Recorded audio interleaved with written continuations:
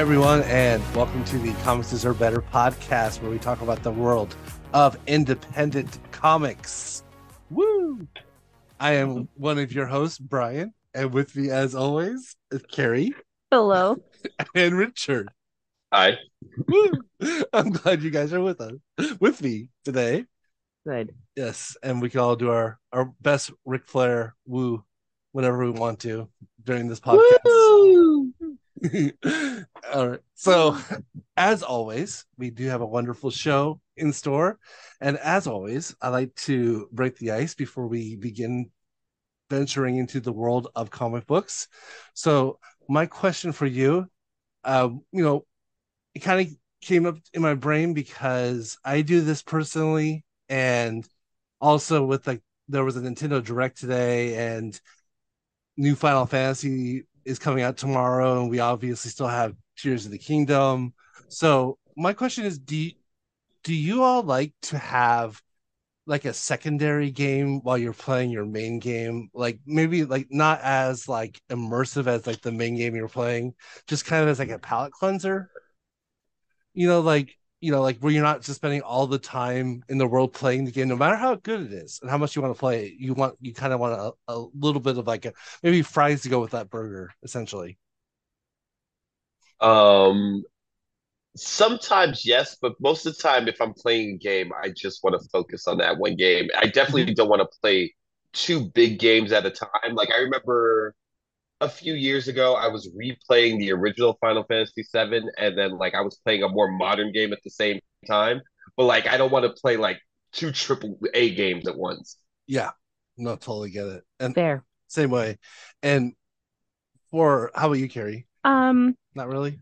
so I technically only play one game, Yes, true. and that's been for the last 4 years now, 5 years. I only play Fire Emblem Three Houses. Yes. I go through periods where I start a new run, and then I'll hammer away at that like as often as I can. But as far as like backseat driving video games, like Yeah, with you, I do not like it. you don't like it when I don't like it when you switch to another game okay, because but I'm a creature of yeah. habit. And for me, like I like to have every once in a while kind of like a an extra style of game, and same as you, Richard, when it comes to like it has to not be like a triple A title, or it has to be something a lot smaller. And except for the case where for a very long time my palate cleanser game was kind of was Animal Crossing. And so I played basically Animal Crossing every day plus whatever game I was actually playing. Yeah, but and But I feel like that yeah, I loved my time with Animal Crossing.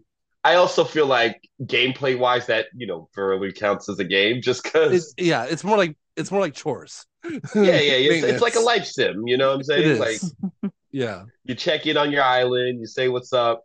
Like part of the Mhm. reason why I don't like to do two games at a time is because like I'll when we first started playing Tears of the Kingdom, you and I were talking about like the button scheme thing. It's just Yes. kind of like I'm used to where my buttons are, and if I switch to like a PlayStation game, the buttons are going to be completely different, and then Yeah. I have to do the readjustment period every time I switch over. Absolutely. And I'm the same way, but I started playing the game Celeste on the PS5 Oh, as nice. How kind do you like it? I played it before on the Switch. It's got to be one of my favorite, like at least my one of my favorite indie games of all time. Maybe one of my all time favorites as well. It's just there's just so it's just the music's good. The even though it's pixel graphics, like the graphics work perfectly. The colors are amazing. The Oh the yeah, no, story, it has very pretty sprite work. yeah, and the story is like wonderful. It's extremely like it's basically like a therapy session in a platformer. Is basically what Celeste is. It's so good. And so yeah, like I was playing that the night before we were about to go on a quick trip because I knew I was gonna take the Switch and play Tears of the Kingdom the entire time while I was on that trip. So I was like, okay, I gotta play something else real quick.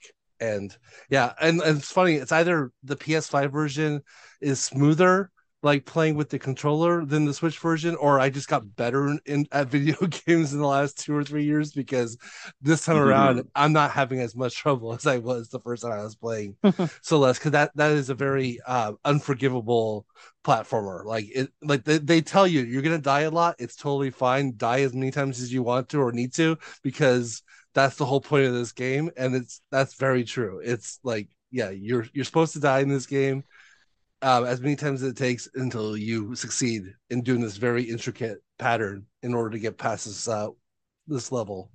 So yeah, it's good stuff. Very cool. All right, so I guess the ice has now been broken, Hmm. and we'll go Yes. ahead The only thing is into that I'm going to make a very hard decision starting tomorrow because Final Fantasy 16 yes. comes out, Oh, you and I have still have to. to finish Tears of the Kingdom. So Ooh, yeah, we dude. will see. Maybe my stance will change in the next week Maybe. because hard decisions are going to be made. And you know what? Like an open world, even though Tears of the Kingdom is amazing, and since it's an open world, it might be actually easier to put that on a back burner for a little bit and then come back to it than it would be to like just wait on Final Fantasy until you're done with Tears of the Kingdom. So, but whatever decision We, you make is the right decision in that situation. I think we shall see. it's hard. I will know. I will know tomorrow. Yep. Well, let us know. Keep us informed. All right. So we'll go ahead and jump into our DIY corner. Uh, this week's is the webcomic Mr. Levinstein. They have a second volume of their comics coming out in physical form. This one's called Mr. Levinstein Presents Feelings. It's by the author and artist of the comic, J.L. Westover. And yeah, I'm sure you've come across, everyone's come across these comics in one form or another. They're pretty funny. They're pretty relatable. I'll give the quick blurb from the author about this. Just so you know as well, there is a Kickstarter version. That's obviously this is what we're talking about, and then a few months later, there's going to be a non-Kickstarter version coming up from Image slash Skybound. And so, if you want like kind of the cool special edition, this is the one to jump into. And as J.L. Westover has written, says that this book is a whole ass mood. It features a collection of my funniest comics with all the feels. Every emotion is on display: joy, sadness, rage, love, anxiety, and horny. You'll laugh, you'll cry, and cry some more. I poured my heart and soul and pancreas into this project, and I'm just a little guy. To birth this beautiful book, I'll need your emotional and financial support. So so yeah, the humor is right there. What's really cool about this too, they showing examples of the pages. One of the things that he does on the comics online is you can click something for a secret panel for each of these comics, and he's Hmm. added the secret panel on the next page over.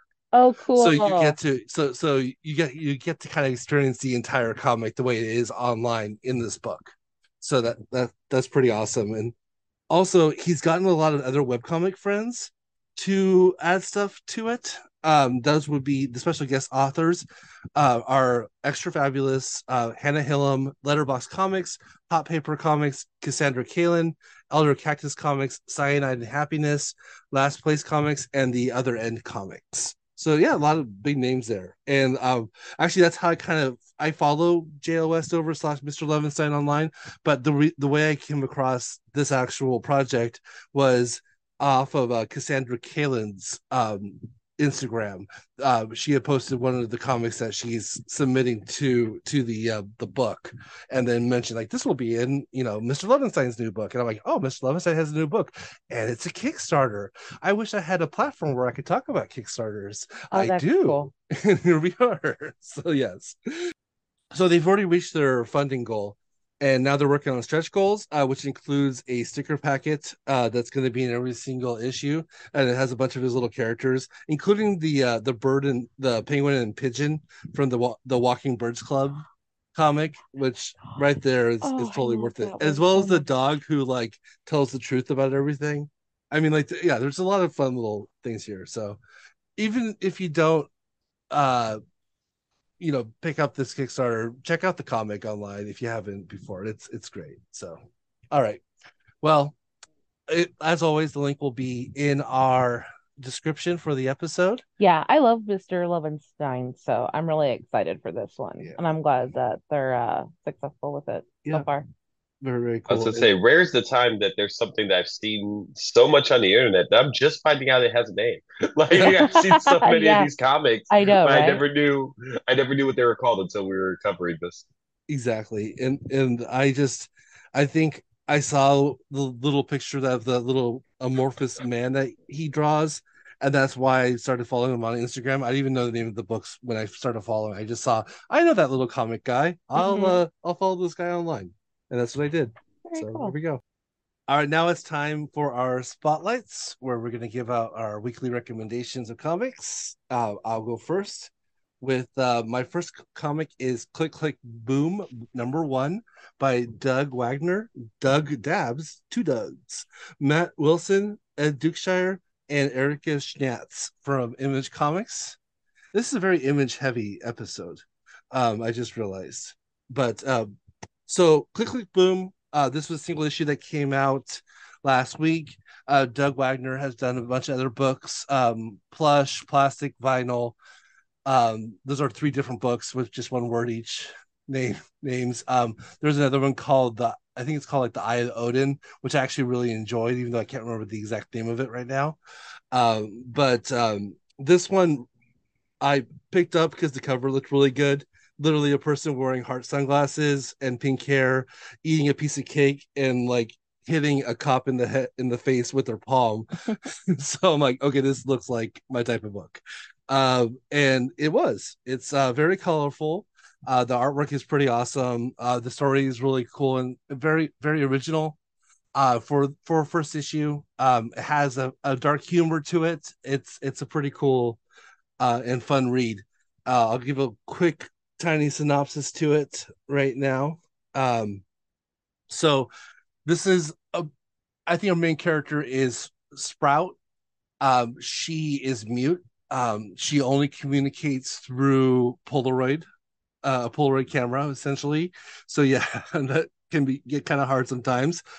She was raised by her grandfather, who was a doomsday prepper. So he basically raised her to survive and like basically be a weapon.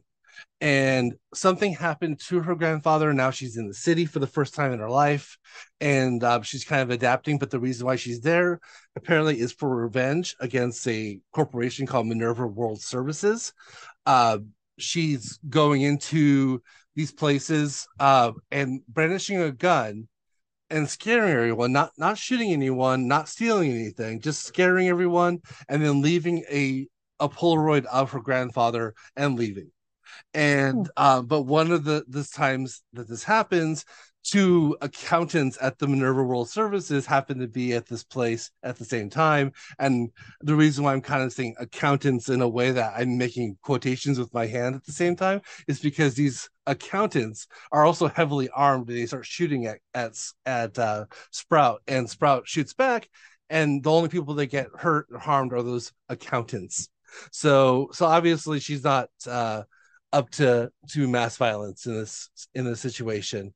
Uh, so there's a reporter. Well, she has a podcast, and her name is Serena Biggs, and she is kind of diving into the conspiracy of this person, like this Polaroid person, as Minerva World Services.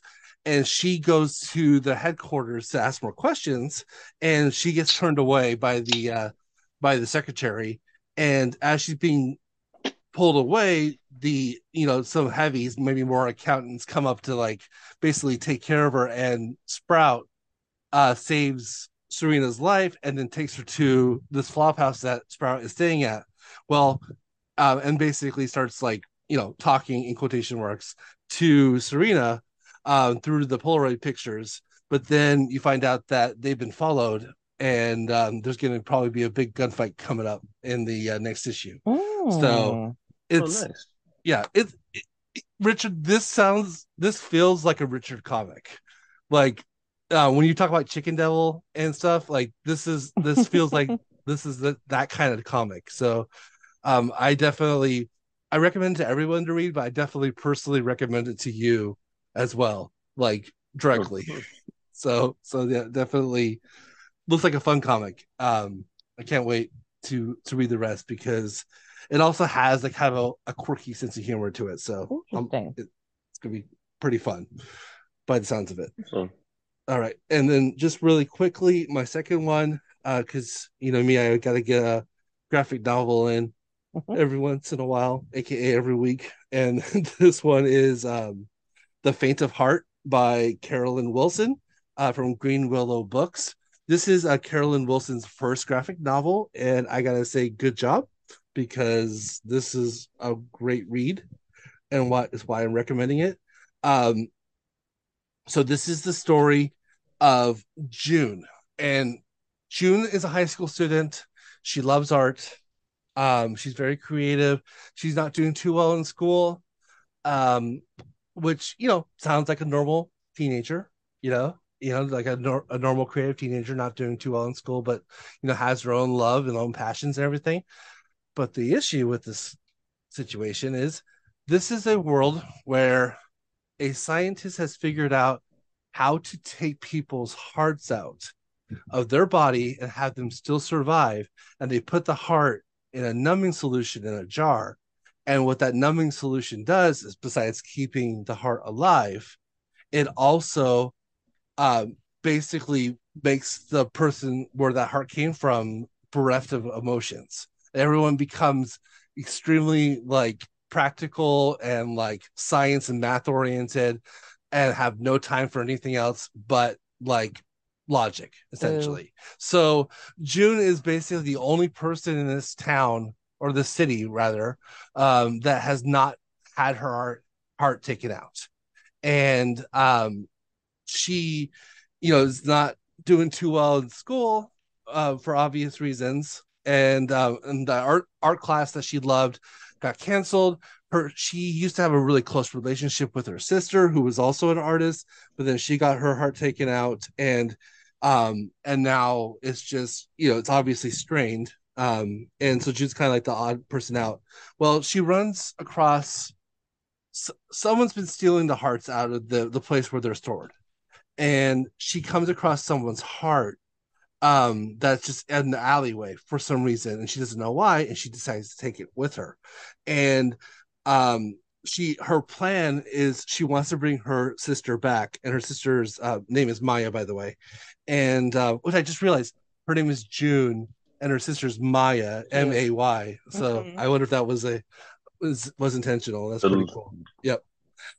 So anyways, Maya, she or sorry, June is planning on putting the heart, even though it's not Maya's heart, into her.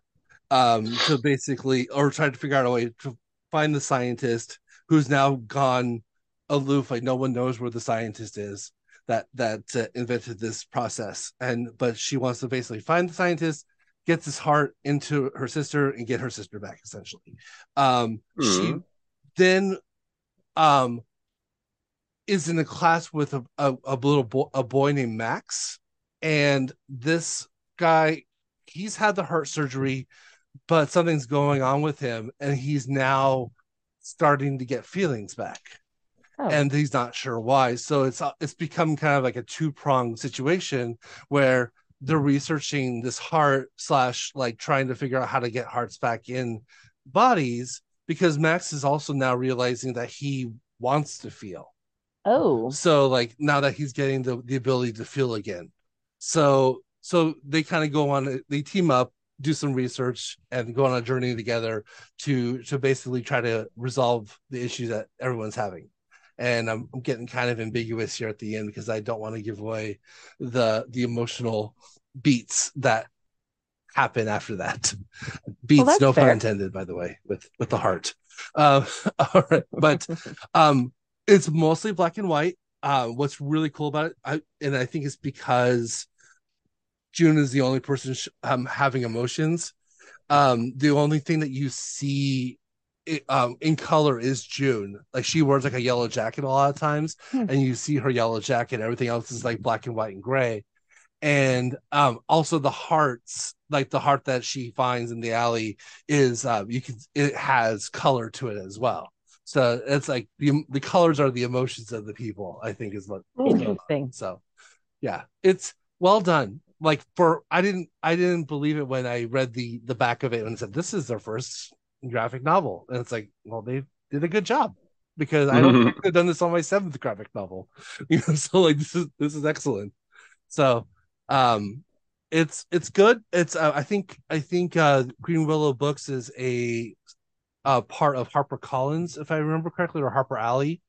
But regardless, definitely something, if your comic shop or book store is not carrying it, ask if they can order it, because I'm pretty sure they can.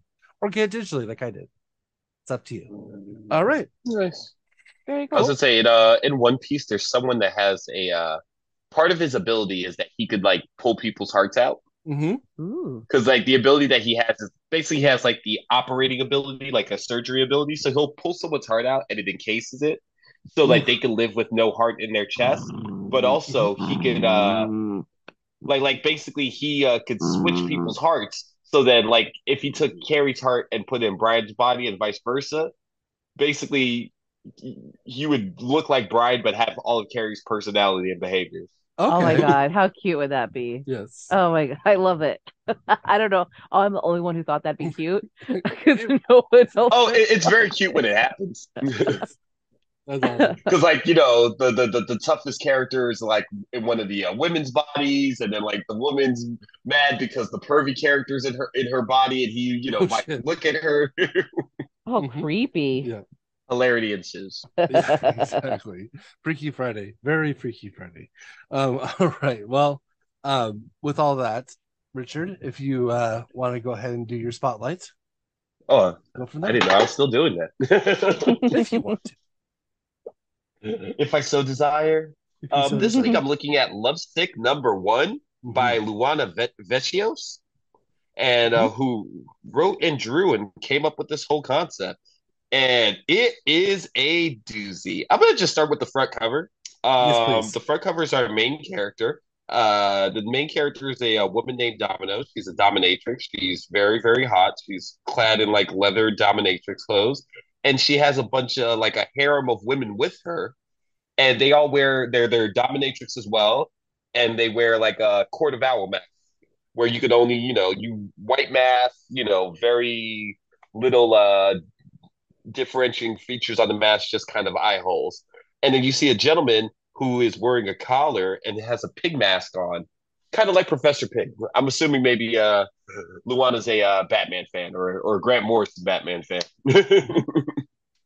But Maybe. yeah, so this book opens up with the Domino and her girls, and they do dominatrix stuff, but they are torturing the person. This gentleman is like beat up and bloody, but he's super into it. Eventually, they put on the pig mask on him, and they slit his throat. Oh, fuck. Yeah, it gets very dark very quickly, and we see pictures of Domino, like there's like a magazine, like people get a basically like a blind box, the people that subscribe to this, and you can get videos, and there's like a live stream of Domino stuff. So what we find out is Domino kind of exists on the dark web, and there is a whole segment of the population that's like into like this degrading dominatrix stuff. But what happens is that with that, on the dark web, she gets like a bunch of incels, and like they're anti women, anti this, anti that. And all these people are trying to be able to like meet Dom. Like basically, there's a whole line of people that want to be the next person that like gets dominated by Domino and her girls. But what they seem to keep doing is they keep like picking like incels, like basically like these gross people in society, and like they think that they're showing up for sex or something, and they want to be dominated, but like they torture them, and looks like they end up murdering them. There's like this one dude that when she takes the gag out of his mouth, he's calling her a skink, and she's just like, you're the type of women that's what's wrong with the world. and then like she carves Domino Notice Be into his chest and his abdomen, Mhm. and basically she spits in his mouth, and it's like he's simultaneously protesting but also very much getting off on it, and and then they like kill him. But this is all on a live stream. The people can see it, and yet they're still volunteering to be the next person. And then we see the end of the issue ends with Domino after torturing this dude. There's somebody with her, another gentleman, and he's in a gimp mask, and we assume that he's about to get tortured as well, but there's no live stream, there's no cameras, and they just lay on the floor together and she spoons him. Mhm. And I'm that's the like, end of the first issue. Yeah. This book, like I can't it's all out. It's a 7 issue series. It is completed, so I intend to probably read all of it very soon. But like I didn't know what I was getting into. uh-huh. But it's crazy. But like it has like, a I'm lot of reading. commentary. Yeah, I, I'm reading it. I'm reading it. I'm reading it. Oh my God. Oh my God. Oh my God. I'm having an actual visceral reaction to this while you're talking about Yeah, it. no, like it has a lot of commentary on like, the current like internet social structure with like incels and people that like hate women. So it seems like it's very pro women and pro sexuality, but like the people that are pro women and pro sexuality are very brutal and like murdering people horrifically. mhm. So I don't know how I feel. I don't know Yeah. how where this book is going. All I know is it definitely piqued my interest. So I read this when it came out, and actually the actual graphic novel came out this week. So Oh, yeah, collected edition. That's on I my know that's on what my it, list. of course, Brian. I knew that. That's why I Yeah. picked it. And You know me and my perfect timing. That's yep, exactly what I ex- planned. excellent. We all knew that's exactly what you had planned. Definitely. That's Um, synergy. the but yeah, and I kind of had the same reactions that both you and Carrie had with this book. I It's picked a it up. very visceral book. Like I whatever you think about it, it's very visceral. You're like you. Yeah. I can't imagine anyone reading this and not having some sort of reaction. So Luana Vecchio did the art for a book that I read a few or actually right before this book came out, called Bolero, and I really Mm-hmm. liked that book. And that book also had like it was kind of sexy book as well. Well, I sexy mean, per se, and they so they and draw sexy well. yeah, and then Definitely got that down and pat. then I saw the cover. I'm like, oh, cool. This is like another like fun, sexy book from Luana Vecchio. I'll pick it up, and I'm like, oh yeah, this is not fun, but it, I don't know how I feel about yeah. it. Right. Um, That Carrie, that's exactly how I felt. Like I knew that I was intrigued, but I didn't know how I felt when Yeah, I mhm, when I it's finished up with it. it's literally like a car accident or like a really bad thing on the internet where you probably feel like you shouldn't want to see it, but you still want to see it and you're probably Hmm. gonna see it. yeah, It's just icky, but it's also very like, but I want to know why they're spooning. mhm, Yeah. No, absolutely. And yeah, the thing is this the art itself is top tier. Like Oh, this is absolutely. yeah. really, Yeah. really high end art. So I'm just kind of like, I just don't know where it goes and how I feel about what I just read. But I Mm-hmm. know that I kind of want to read more. Mm-hmm. Absolutely. Once again, it's that muted color.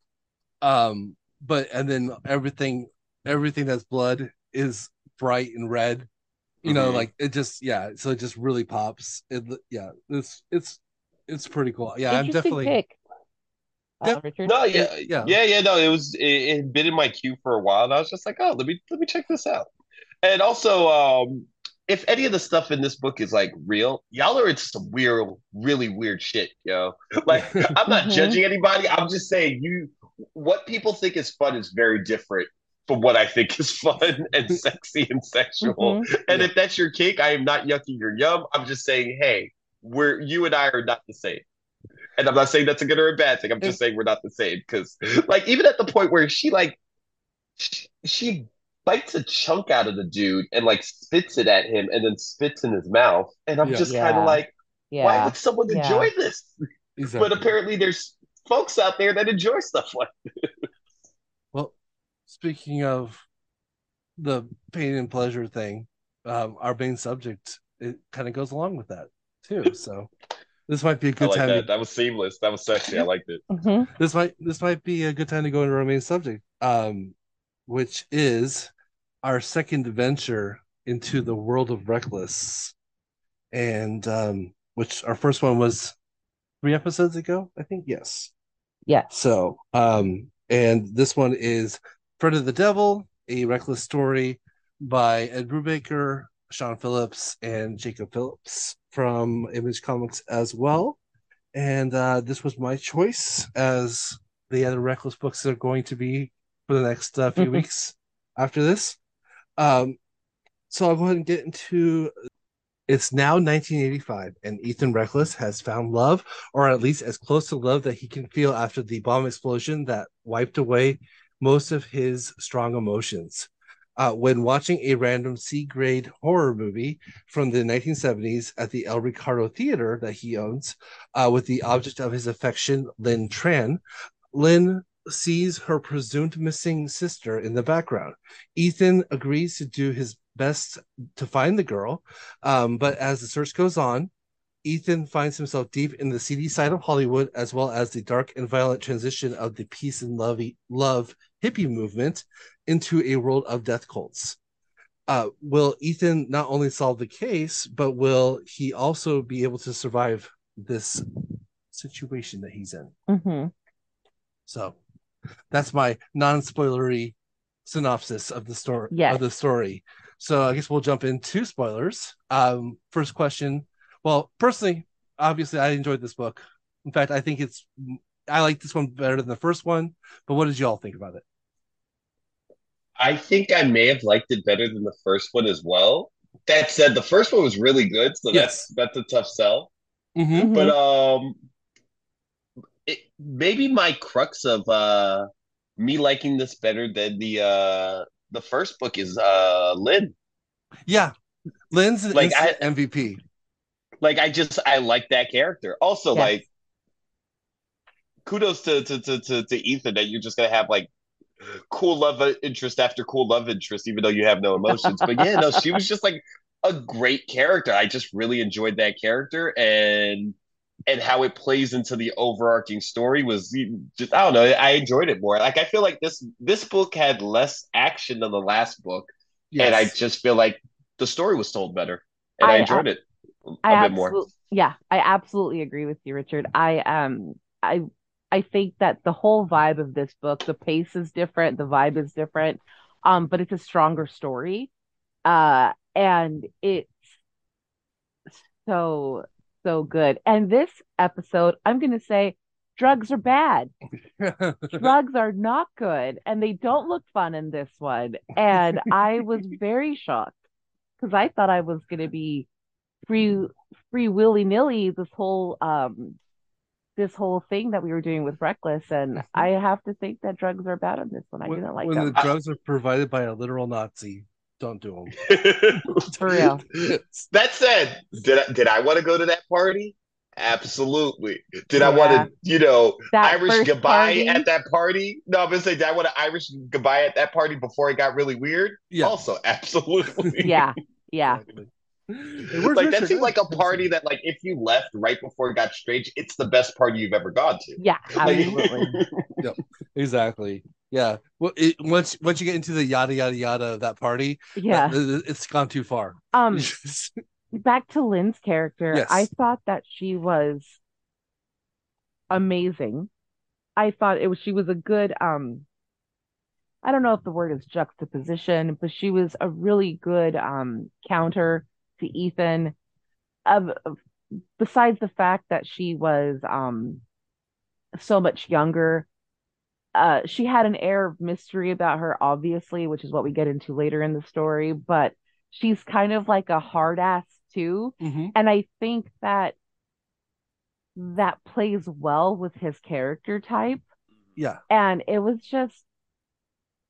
was probably the most mature that we've seen Ethan be this like thus far. But also, I'm wondering because I haven't read the books like Brian has, but I'm wondering, is this the most mature we get out of Ethan? Is he peaking? Is this his peak of maturity? And is now he going because he's had a taste of love, what he encapsulates as what real love could possibly feel like, even for a Hmm. fleeting summer.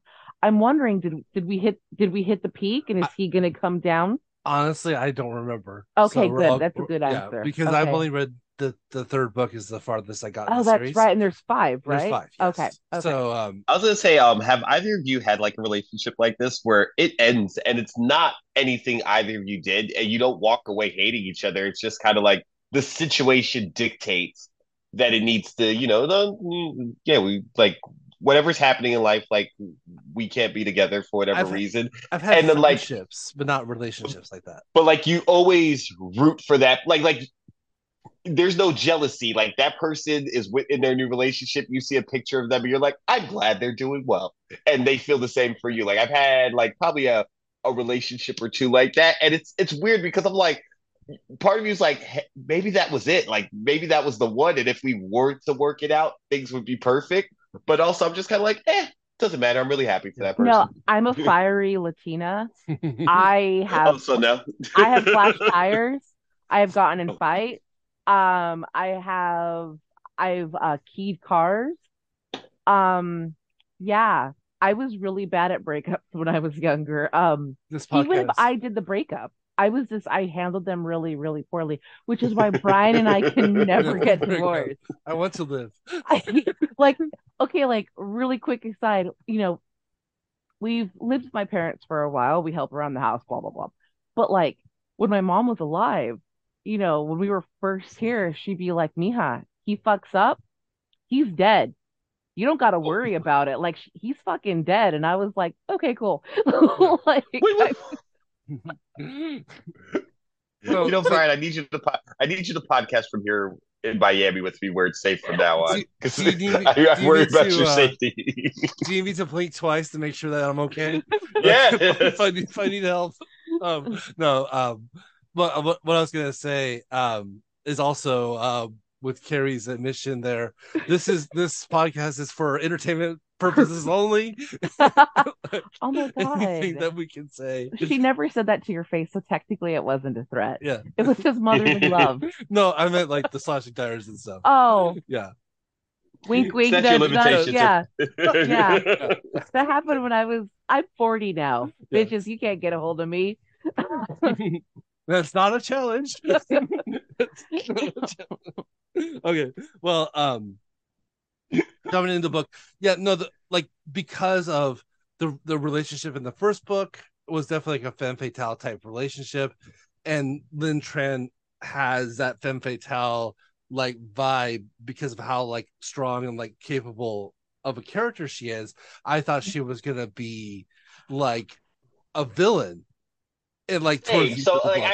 I was Okay. waiting for the twist, and then like Yeah, no, she's just kind of aggressively normal, but like Yeah. she's very self sufficient. So it yeah, seems like maybe she has something else going on. It's just like no, no, no. Like she's just like a normal caring person, but do not fuck with her because like she will wreck shit. in Yeah. other words, like the perfect person for Ethan. Yeah. Yeah. Yeah, yeah, Totally. yeah. Yeah, Yeah. but unfortunately, like he said at the end, like showing the video of how her sister got murdered. Spoilers. You kind of you already spoiler, That was a big fucking spoiler. so that Well, yeah, that that's it. that's a That's the relationship. whole fucking story. That's a relationship ender. Yes, that's the big spoiler. No. Well, let's backtrack a little That's bit fine. now. Yeah. Um, so Matt Lynn has a stepsister named Maggie. Maggie goes Oh yeah. missing Oh, like well, we seven should set it years. up. Lynn's Vietnamese, Oh and yes, yes, yes. yes. So basically, her mother, after her father passes away, marries a military man who's stationed in Vietnam, and then when he moves here, as Carrie was saying, she ends up with a stepsister, Maggie, who's very like white and blonde from Cali, but very cool and accepting and like the most awesomest big stepsister someone could ask for. Yeah, Hmm. absolutely right. That was what Yeah. I thought. Like I was ready for the racism. I was just like, oh, this girl's so cool. Yeah. She breaks a dude's nose for calling her sister a racial slur. I loved it. Yep, Yeah, that was awesome. Definitely. she was so cool. Yeah. But she goes and Maggie goes missing. She Uh, she goes to Hollywood she to goes. become a So she star. always talked about being an actress. She goes to Hollywood. Lynn figures that like the reason she's not calling is because she's just busy with her new Hollywood lifestyle. They basically never hear from her again. They filed the missing persons report, but the police weren't much help. And the way that she sees her sister is like kind of like, this whole thing comes to the surface is when they're in the El Ricardo watching movies together, Ethan and Lynn, they're watching a shitty movie and who happens to be on the big screen? It is her stepsister. So Lynn's surprised to see her, is like, oh shit, she really got into Hollywood, tells Ethan the story. And because there is a semblance of love and care and respect between each other, Ethan, in the moment, tells her, like, I will do everything I can to find what I can out, like, about her. And he means it. So he goes on this journey to try to find out more information. But I think a kicker that we should tell everybody, if you haven't already read this, is that he is reeling from the death of his father. Yes. And so he makes comments, on his internal monologue thing that like there is something that is missing that he's trying to get back to a feeling, but because his feelings are suppressed, he doesn't know what the feeling is. So it's all kind of like a perfect storm because I think the infatuation or the love that he has for Lynn in that moment and the care for her, I think takes his mind off of it, replaces the regret and the maybe the sadness that he has from the passing of his father, because they did not end on the best of terms, and then he dies. So, yeah, it's a really interesting journey that he goes on to find out what happens to Maggie. Absolutely. And like unfortunately the missing persons um department of the police were basically not doing anything. They were just like, oh, she's in Hollywood. She probably did a lot of drugs, and she'll just show up. And it's been 8 years and never did. So that's a big reason why Ethan's got to do what he's doing. However, I like how he gets Frank Hancock Oh involved, yeah. which I thought was a throwaway character from the first book. Mm-hmm. Like I was like, oh yeah, he's like the surly FBI guy, and like he's a jerk, and I don't like him. And now that he's retired and he has the heart issue, he's awesome. I love the guy. Like there was such a face turn on Frank Hancock because he just wants to be, useful, and so he's like pulling all the stuff for Ethan, like asking no questions or like showing any like strain from doing this. And then I like the fact that Ethan had promised him a Langer's pastrami sandwich, which I didn't know Langer's Deli has been in LA that long. I knew it's been a fixture for a very long time, but I didn't know it was all the way back in the 80s they were around. But supposedly the best pastrami in LA County. I've never been there, so I can't tell you whether or not that's true. But then but Ethan's like, I'm afraid of your wife, so I didn't actually bring you a sandwich. Which I'm like, I was that's gonna say awesome. I loved his Ethan's relationship with Frank's wife because Yes. Yes. it was so sweet because she was just like, "Oh, you're keeping him active. Like, yeah, come Yeah. by anytime you need." Yep. Because like someone like that like was the breadwinner and someone that had like a job that was very important when they're because at this point after he had a bad stroke he's like confined to a wheelchair, like it can have a lot of despair for that type of person that they don't Mm-hmm. have their purpose anymore. So the Mm-hmm. wife is just so happy that Ethan comes by and gives him stuff to do. I thought it was really sweet. Yeah, Mm-hmm. absolutely. I felt that too. Definitely. It's pretty cool. And we unfortunately jump into sex cults, which I don't know Ooh, how how is that rapidly we're unfortunate? Come on, Brian, live a and little.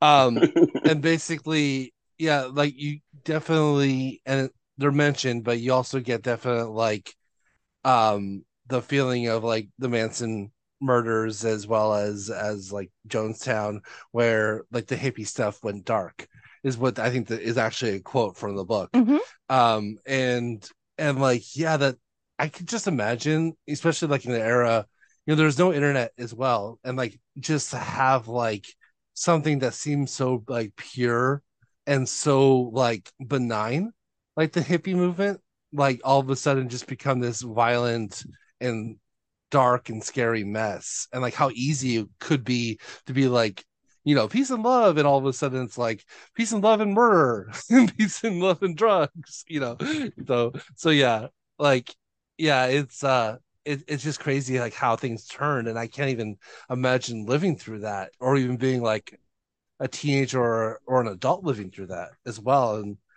trying to find my place in the world, and all of a sudden like what I thought was my place in the world all of a sudden now is there's a few people that are making it a dark place. Well, I think what made it a dark place was amphetamines. Yeah. And then you mix that with people who are sociopaths, Mm-hmm. and that's how you get, I think, the kind of issues Yeah.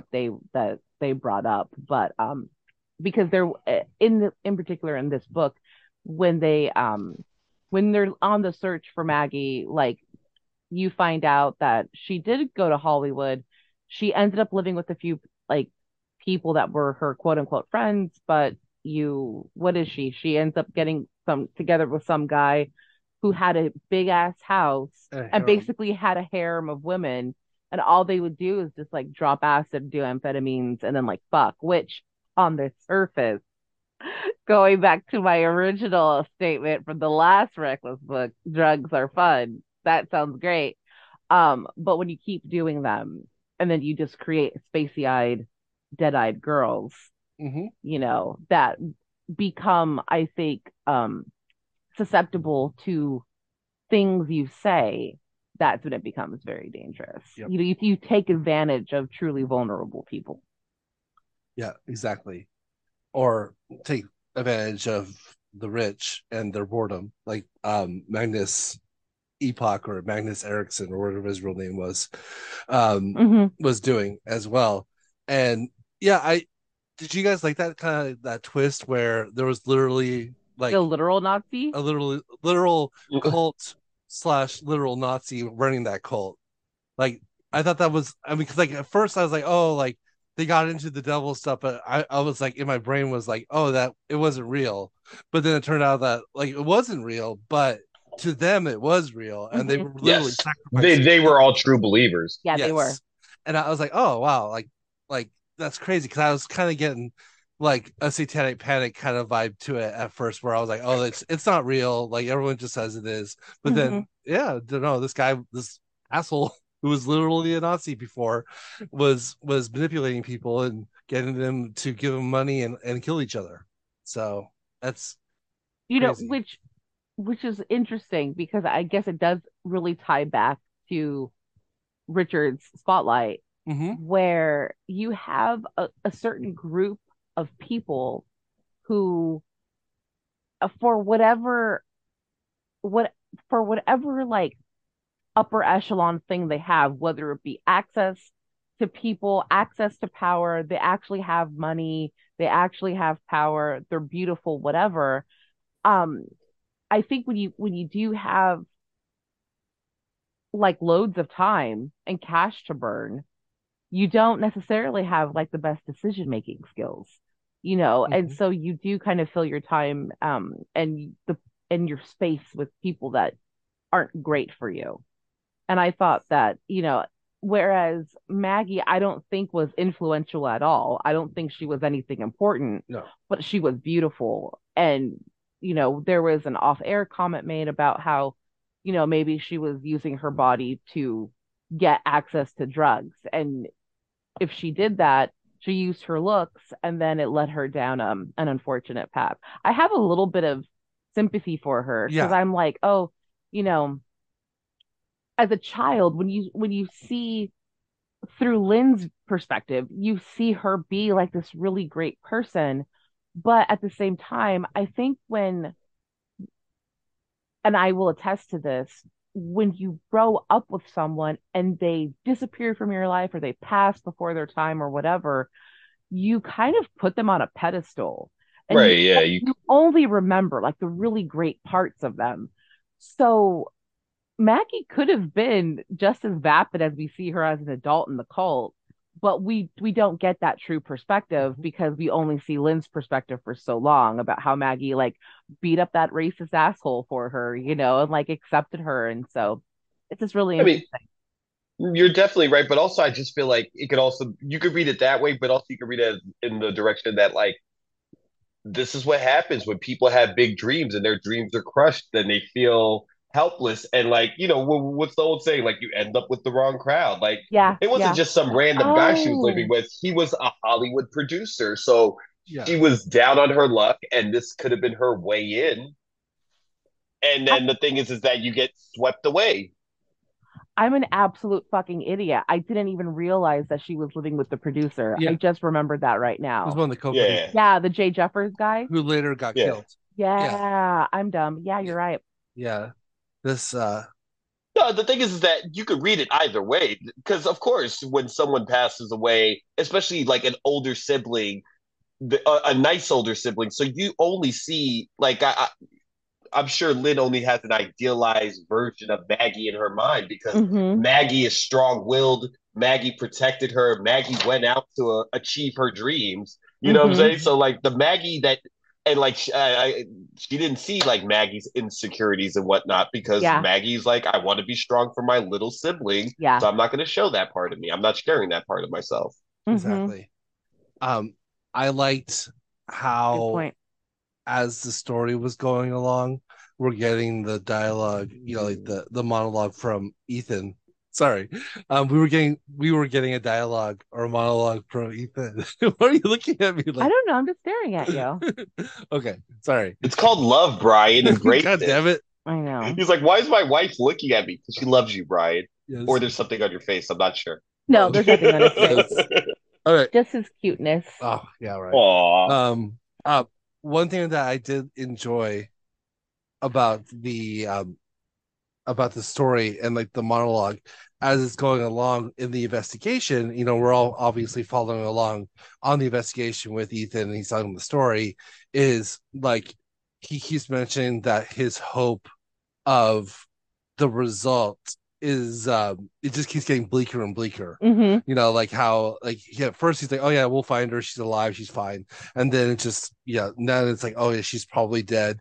She most definitely is dead. She's most definitely dead and something bad happened to her. Yeah. I thought that was a very interesting kind of path that we went down with Ethan One Yeah. as well. interesting part in the story was that when he finds the other partner that had the photo studio, when he Oh, finds out that he gets Fanshawe. Fenshaw, yeah, Yeah. Yeah. Fenshaw, when he finds out he gets stabbed, and then like Ethan knows that he's kind of made, so he tells Annie to just like lay low, and then he parks on the beach, and he's just like the whole night all he could do is he's having visions of Maggie, and like he's accepting that the fact that like, oh yeah, like there's not going to be a happy ending here, and Mm-hmm. I just fuck. I mean, this is no secret. Brubaker is a master of the craft, but like just little things like that, Mm-hmm. that like it's a dead girl in like a one shot comic book story, but like he really makes you with his dialogue and his descriptions Yeah. feel for Maggie and feel Mm-hmm. like Ethan's agony because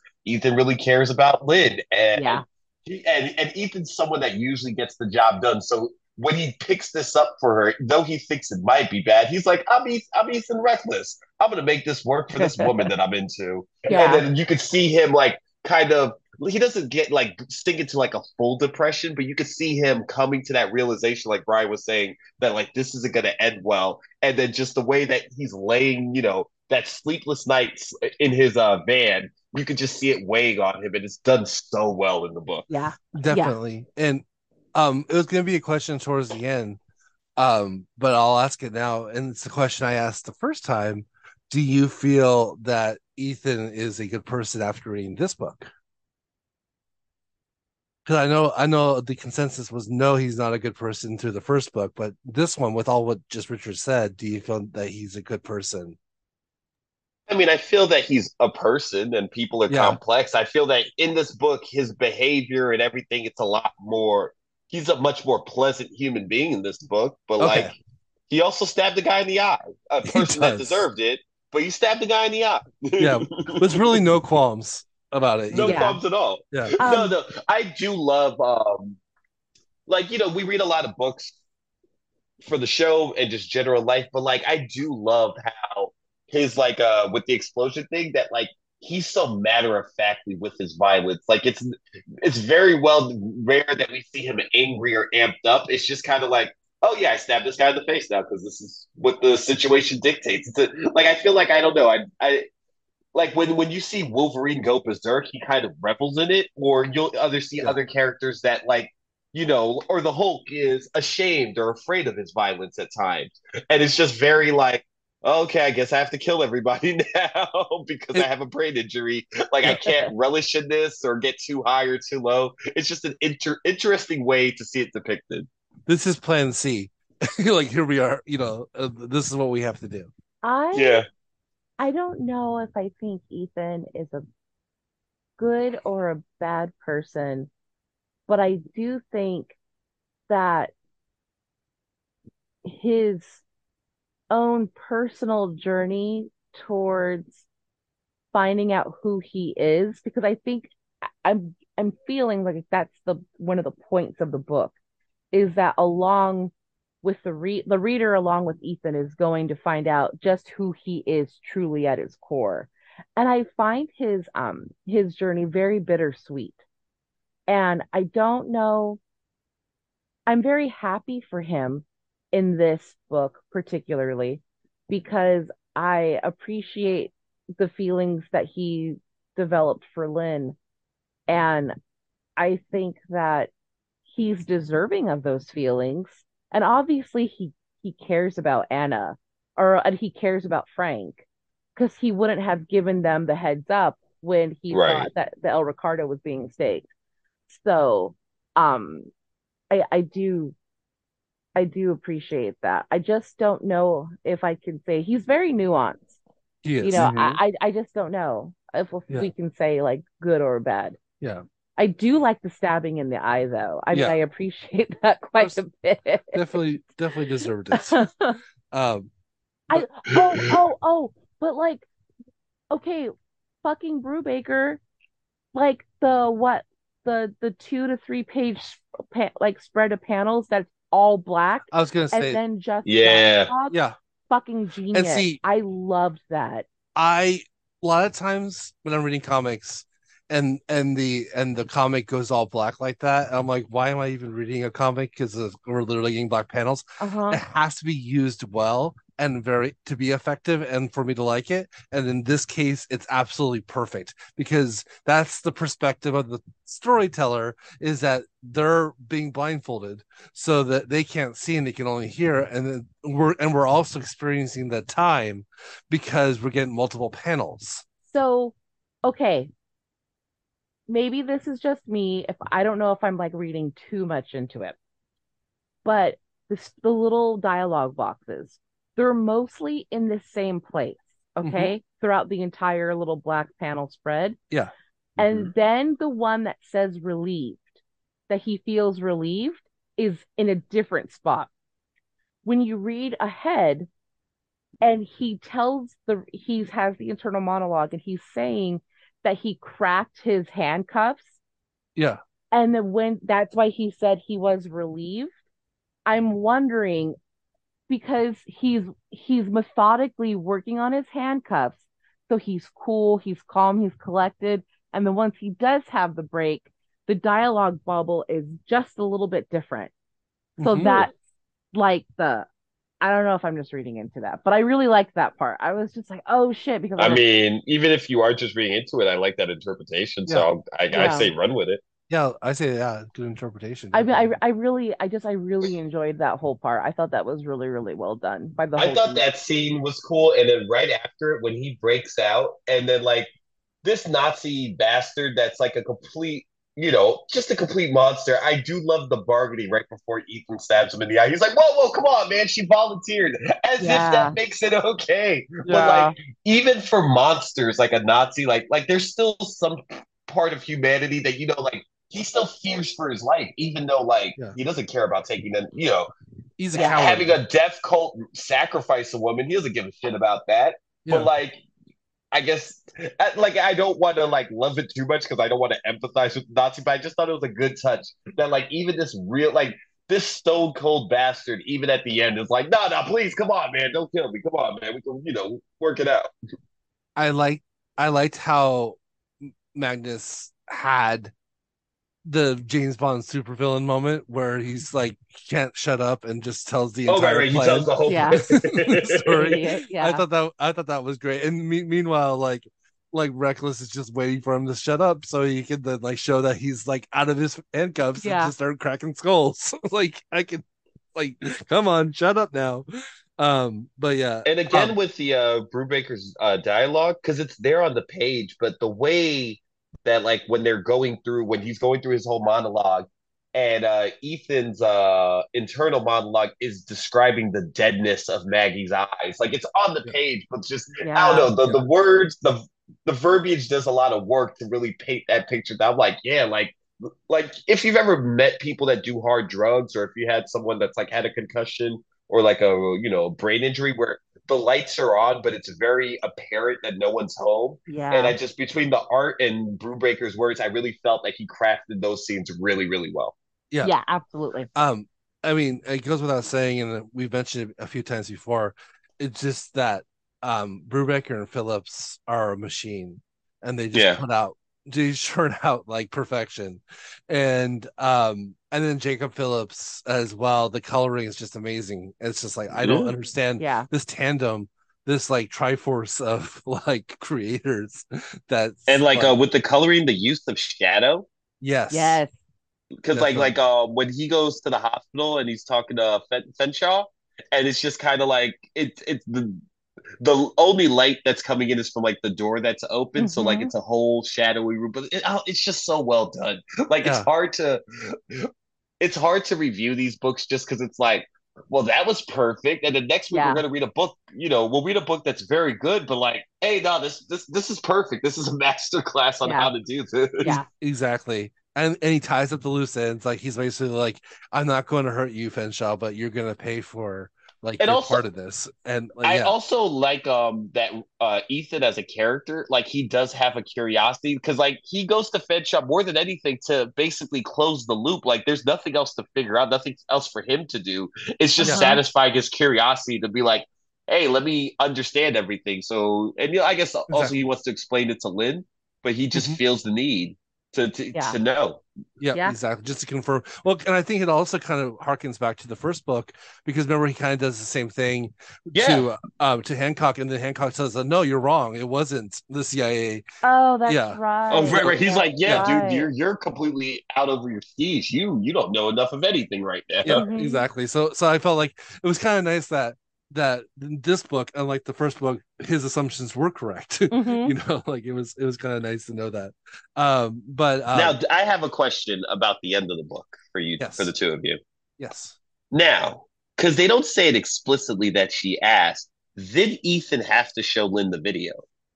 that's a good question. I get the Mm. vibe that she probably insisted, just kind of the way her character I is. exactly. I feel like the character she insists, but like it's really bad. Like, Yeah, Yeah. It's a like fucking I feel snuff like film. he could have just right, right. That's exactly what. But I'm like, she didn't need to see like I don't know like I couldn't imagine the trauma of seeing someone that close to me like he was already traumatized and he didn't know this woman to see Yeah. someone that close to you be like ritually sacrificed like that. I don't yeah, know like Yeah.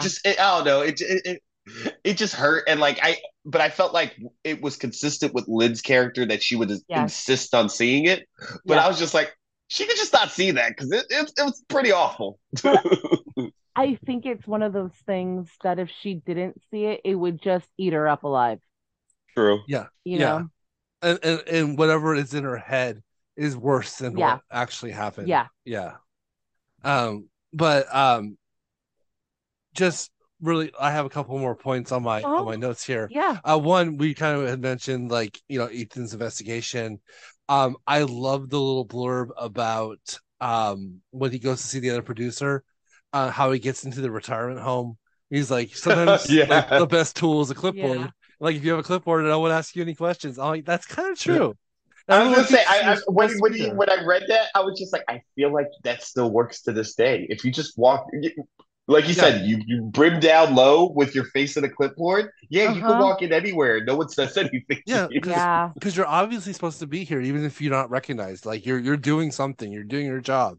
Like you're here for somebody, That's especially in creepy. like a care facility. Yeah, like obviously. I think that maybe like the modern take of it too is like get a DoorDash like basket or something like that. Make it look like you're delivering food. Like yeah, just it's like yeah, I'm here to someone orders some Domino's. I'm here to give them some pizza right now. That's why I'm here. Um but yeah, the also last thing, um I I love, I mean, and this is definitely a very much a pillar of the noir slash like pulp novel genre where the locations matter.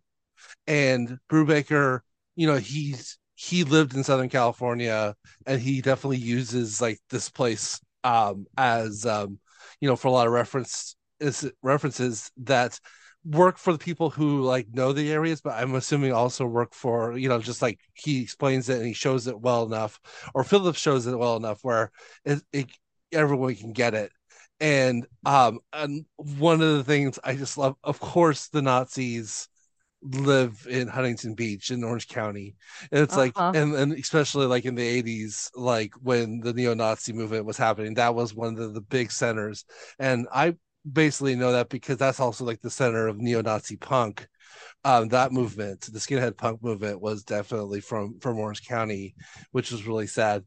And so like yeah, you use your references, use your area, And and if you like also want to go on what's that the Southern Poverty Loss website, the one that talks about hate groups. mhm. If you want to look up where most of the hate groups are located in California, I'm gonna let you have three guesses. Uh Which county? which county it is, but it was talked about today in Yeah, our book. yep. Maybe just a second That ago. that's where a lot of the alt-right groups are located right now. Yeah. So, That's not good. It's yeah, not. it It's the isn't. home of Disneyland, god damn it. Yeah, you would think it would be different, but just like what Brubaker or Reckless, I guess, in his narrative says, Hmm. is that like you get a bunch of rich white kids that are bored. Nothing better to do. Yeah, it's just easy. It's easy to manipulate them. Hmm. But the thing is that why not like I don't know. I have a different relationship with interactions with people and Yeah, boredom and with drugs. And it's like, but like why not focus on your energy and getting laid? And exactly. fun things. Like Yeah, I don't understand boredom and then like it immediately turns into like neo-Nazism. It's like, hey, why don't we like try to meet girls and do fun stuff? Because like in the book that you chose, Richard, in Lovesick, the people that are bored with money, um, who are truly like gross human beings, they don't know how and they don't have the ability to get laid. There's no amount of money unless you're willing to pay a sex worker. There's no amount of money that will get them laid. And I think that's part of it. I think Meh. there's a lot of yeah. people that don't and maybe it's because we grew up in different areas, but like it's just it's easier for people like that to blame women, to blame anyone else for their own shortcomings than it is for them to be like, oh, I could do something with more beneficial to myself with this money and this time, Hmm. and this status. Like I could be out getting all kinds of pussy. I'm assuming that's how men talk. like, whatever, but they don't do it. Yeah. So, I think I need to go like, and my calling needs to be to go be like Hitch for like white supremacist communities and be oh like, hey, shit. Yeah. hey, I know you guys were gonna, spray paint swastikas on stuff. However, how about I teach you to dance and we Yeah. go get you some pussy? Yeah. Like I'm going to teach Because like you. I just don't understand conceptually being that shitty all the time. Like I Yeah. get angry about stuff, and then you know what I do? I'm like, hey, I don't like this feeling, and I want to go find a feeling that's more enjoyable than this. Like to Yeah. just sit there on all that rage and then like want to do harm to people is something I'll Hmm. never, maybe Hmm. not never, but like and up to this point, I can't quite grasp. No, I Yeah. I agree with you. I'm the 100% same way. agree. Um, also, just really quick though, with the local references and everything, um, the Brubaker Phillips, they just came out with a book last week.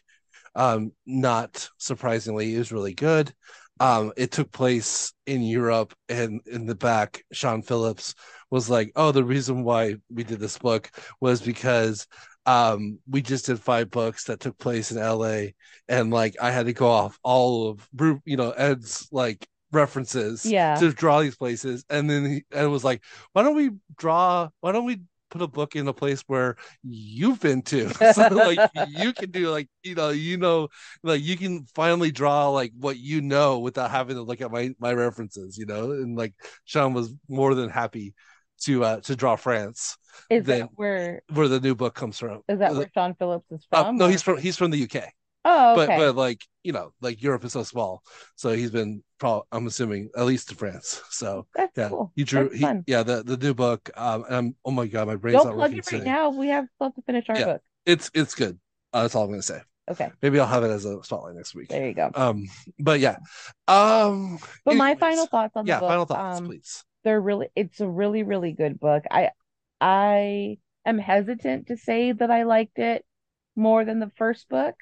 I'm only saying that because this book is felt completely different to me in a really good way. Mm-hmm. That like I don't really think that the tones are comparable, but Okay. I think that Ethan is the characters are stronger, maybe because there's not so many characters being introduced. Mm-hmm. There's only really like one character or a couple of characters. Well, actually, no, I take that back. There's a lot of characters being introduced, but like it feels different. But it's a really great book.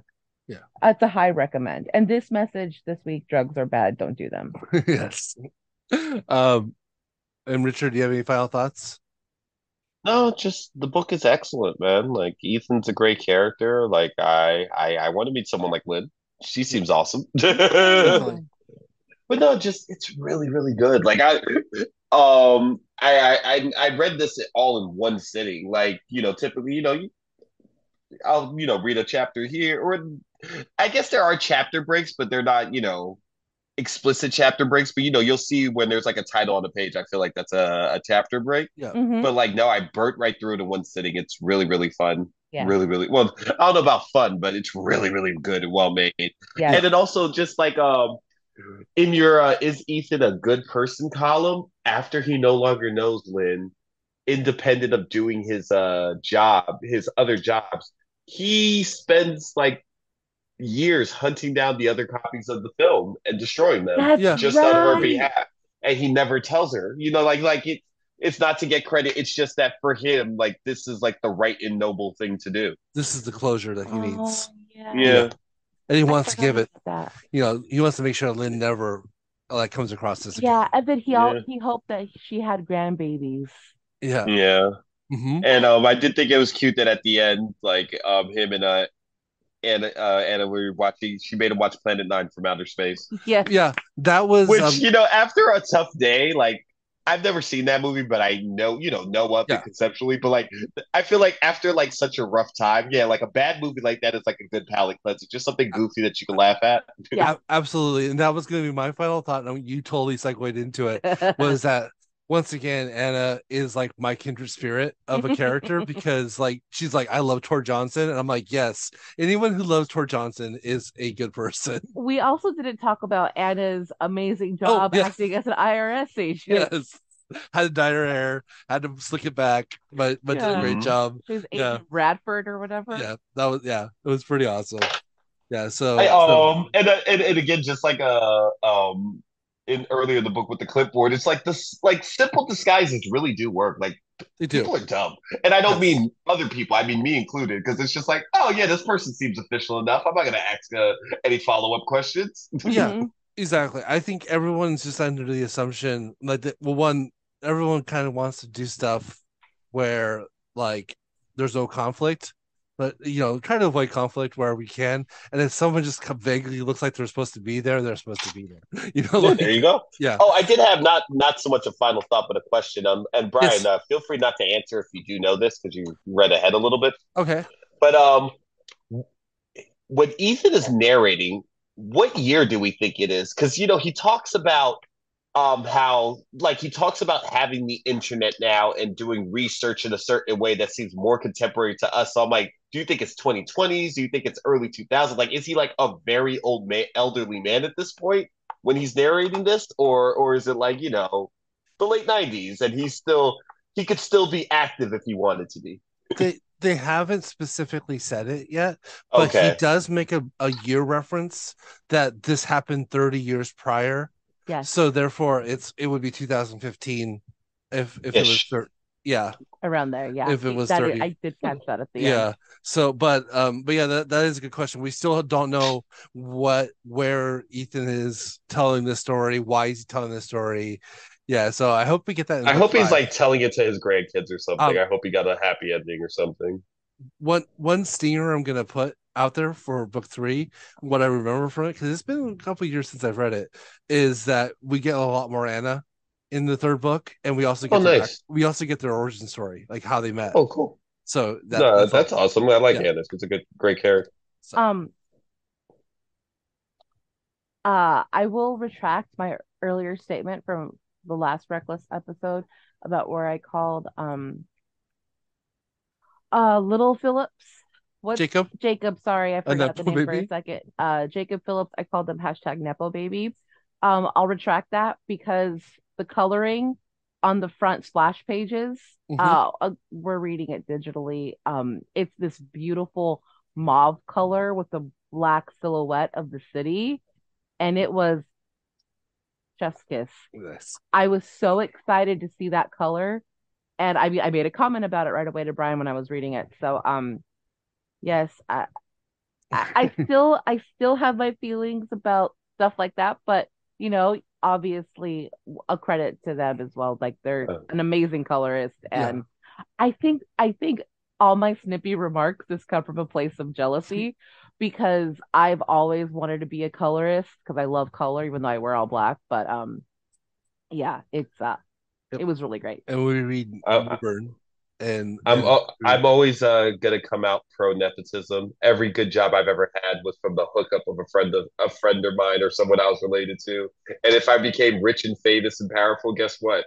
Everybody that I know is going to benefit from pass that. the So buck.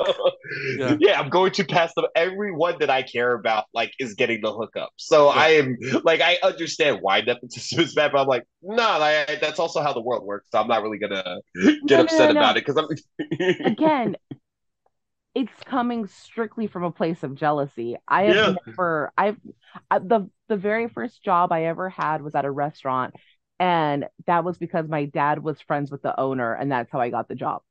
But I've other than that, I've never been able to get jobs like that. Yeah, no, no. I mean, I've gotten I'm just jobs that, jealous. yeah, no, I've gotten jobs that, you know, on my own merit, but I just feel like, yeah, guess what? If you have opportunities, you're going to give them to the people that Oh, you care about. absolutely. Yeah, absolutely. No, but So I just find it like it's because those opportunities are front facing that I think pisses people off, or that people that are unqualified. But guess what? I've gotten people jobs that immediately gotten fired because like they couldn't do the job, but yeah. it wasn't a job that anyone gave a fuck about. So no one called them a nepotism hire. They were just like, oh yeah, hey Rick, that idiot that you had us hire blew up in your face. I'm like, my bad. Nope. No, I but had a person that I got them a job, and while they were still in training, they accidentally incited a melee. What the fuck? And not a Super Smash Bros. Melee. Just No, real, no, no. Like real just Melee. basically like they were being silly and they said something off color and then that Oh caused somebody shit. but not to fight that person. It caused a fight between two other people. Wow. And That's basically three people ended up getting fired because I got this guy a job. that's What? also like the best last day at work. Yeah, It's Like, pretty exactly. fantastic. yeah, I think so. And then like I wasn't there, so like it was one of those things where, like I walked into work the next day and they're like, we need to talk to you about your friend. And I'm like, yeah, my bad. Oh, that's so So great. you were essentially the Rube Goldberg device of chaos. Yes. That's what you were. So what you're telling me is when I move to Miami, you can get me a job? Because that's all I'm hearing. Absolutely. Okay, Okay, great. sounds That's good. that's Yes, perfect. absolutely. All right, That perfect. that I can guarantee. Like I can't guarantee that you won't start a melee, but I can definitely get you a Yes. job. I don't, unless we're talking about sexual positions, I really don't say a lot of things off color. No. I'm gonna be like, hey, uh, pick a staff question. Who knows what an Eiffel Tower is? Yeah. That'll Yeah. It's not. only get you It's taken to HR. It won't get it's not you just. Oh, fired okay. immediately. It's not Oh, just a okay. place in France. Oh yeah. Okay. All right. Well, I think that's about it then. If unless you have anything else to say, but I think we're good. No, Next I week think, is Richard's choice, right? No, it's your choice. No, Carrie. Ooh. oh, So on we'll that see note, what we we've get. reached the end of the show. Thank you to everyone listening to the show tonight. Instagram, Twitter, Good Pods. We are CDB as in baby pod for our book clubbers. On Friday, we will announce the next episode's main subject on Instagram, so you too can follow along. If you want to join in on the conversation, email us at comicsdeservebetter@gmail.com. Richard, where can we find you on the internet? I'm at Top Cat 360 all over the internet. I don't even know what I'm talking about anymore. I don't know. There's no sports anymore. Oh, my bad. The Florida Marlins are apparently amazing, and they have somebody batting 400, which is Oh crazy. shit. Yeah. That hasn't happened since Ted Williams in the like the 40s. Mm-hmm. So that's nuts. Like I don't I everyone's like he can't maintain it for the whole season, but like since South Florida sports is just on one lately, maybe he will.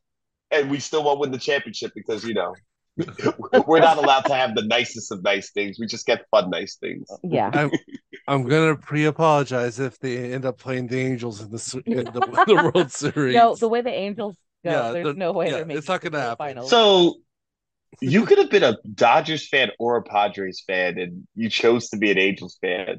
Well, That's a I'm an that's an Angels and interesting decision. I'm an Angels and a Decision. Padres fan. Yeah, I he hates the Okay. Dodgers. yeah, yeah. Like I have a place in my heart for both of those teams. But yeah, definitely not the Dodgers. So Because the I mean the Angels are cool now because Shohei Ohtani is like a god, but yeah, and it's been slim for a very long time. definitely. And I think I got back into the Angels like during that 2002 World Series run. So Mm. Yeah, yeah, 'cause he's you've been an Angels fan since you were a child, right? yes. Yeah. Because he's from originally from Orange County and he has And I'm like not a Nazi, I he's not a promise. Nazi. I would not have married him if he was a I Nazi. mean, you never know. You never know. Maybe he's the Um, world's like most was it clandestine isn't Nazi. no, I was gonna say isn't the chameleon a Nazi in Spider Man? He totally is. The original chameleon is a Yeah, Nazi. Yeah. yeah. That's very true. Maybe Definitely. Brian's just a master of disguise. Oh, This is called the long game is what I'm doing right now. wait, what? Like well like I'm like who I'm No, married Brian, to. don't just let the joke lie. Don't dig a bigger hole for yourself. Okay. Now there's gonna be palace intrigue in your home. Carrie's gonna not trust you anymore. Yeah, That's did you hear that tone of my voice? Like, yeah. excuse me, what's going Carrie's like, wait, what? What's going on? Uh, Brian, where can we find you on the dark web? you can find you can hear my marriage disintegrate and God. disrupt on Uh, Brighton underscore CB.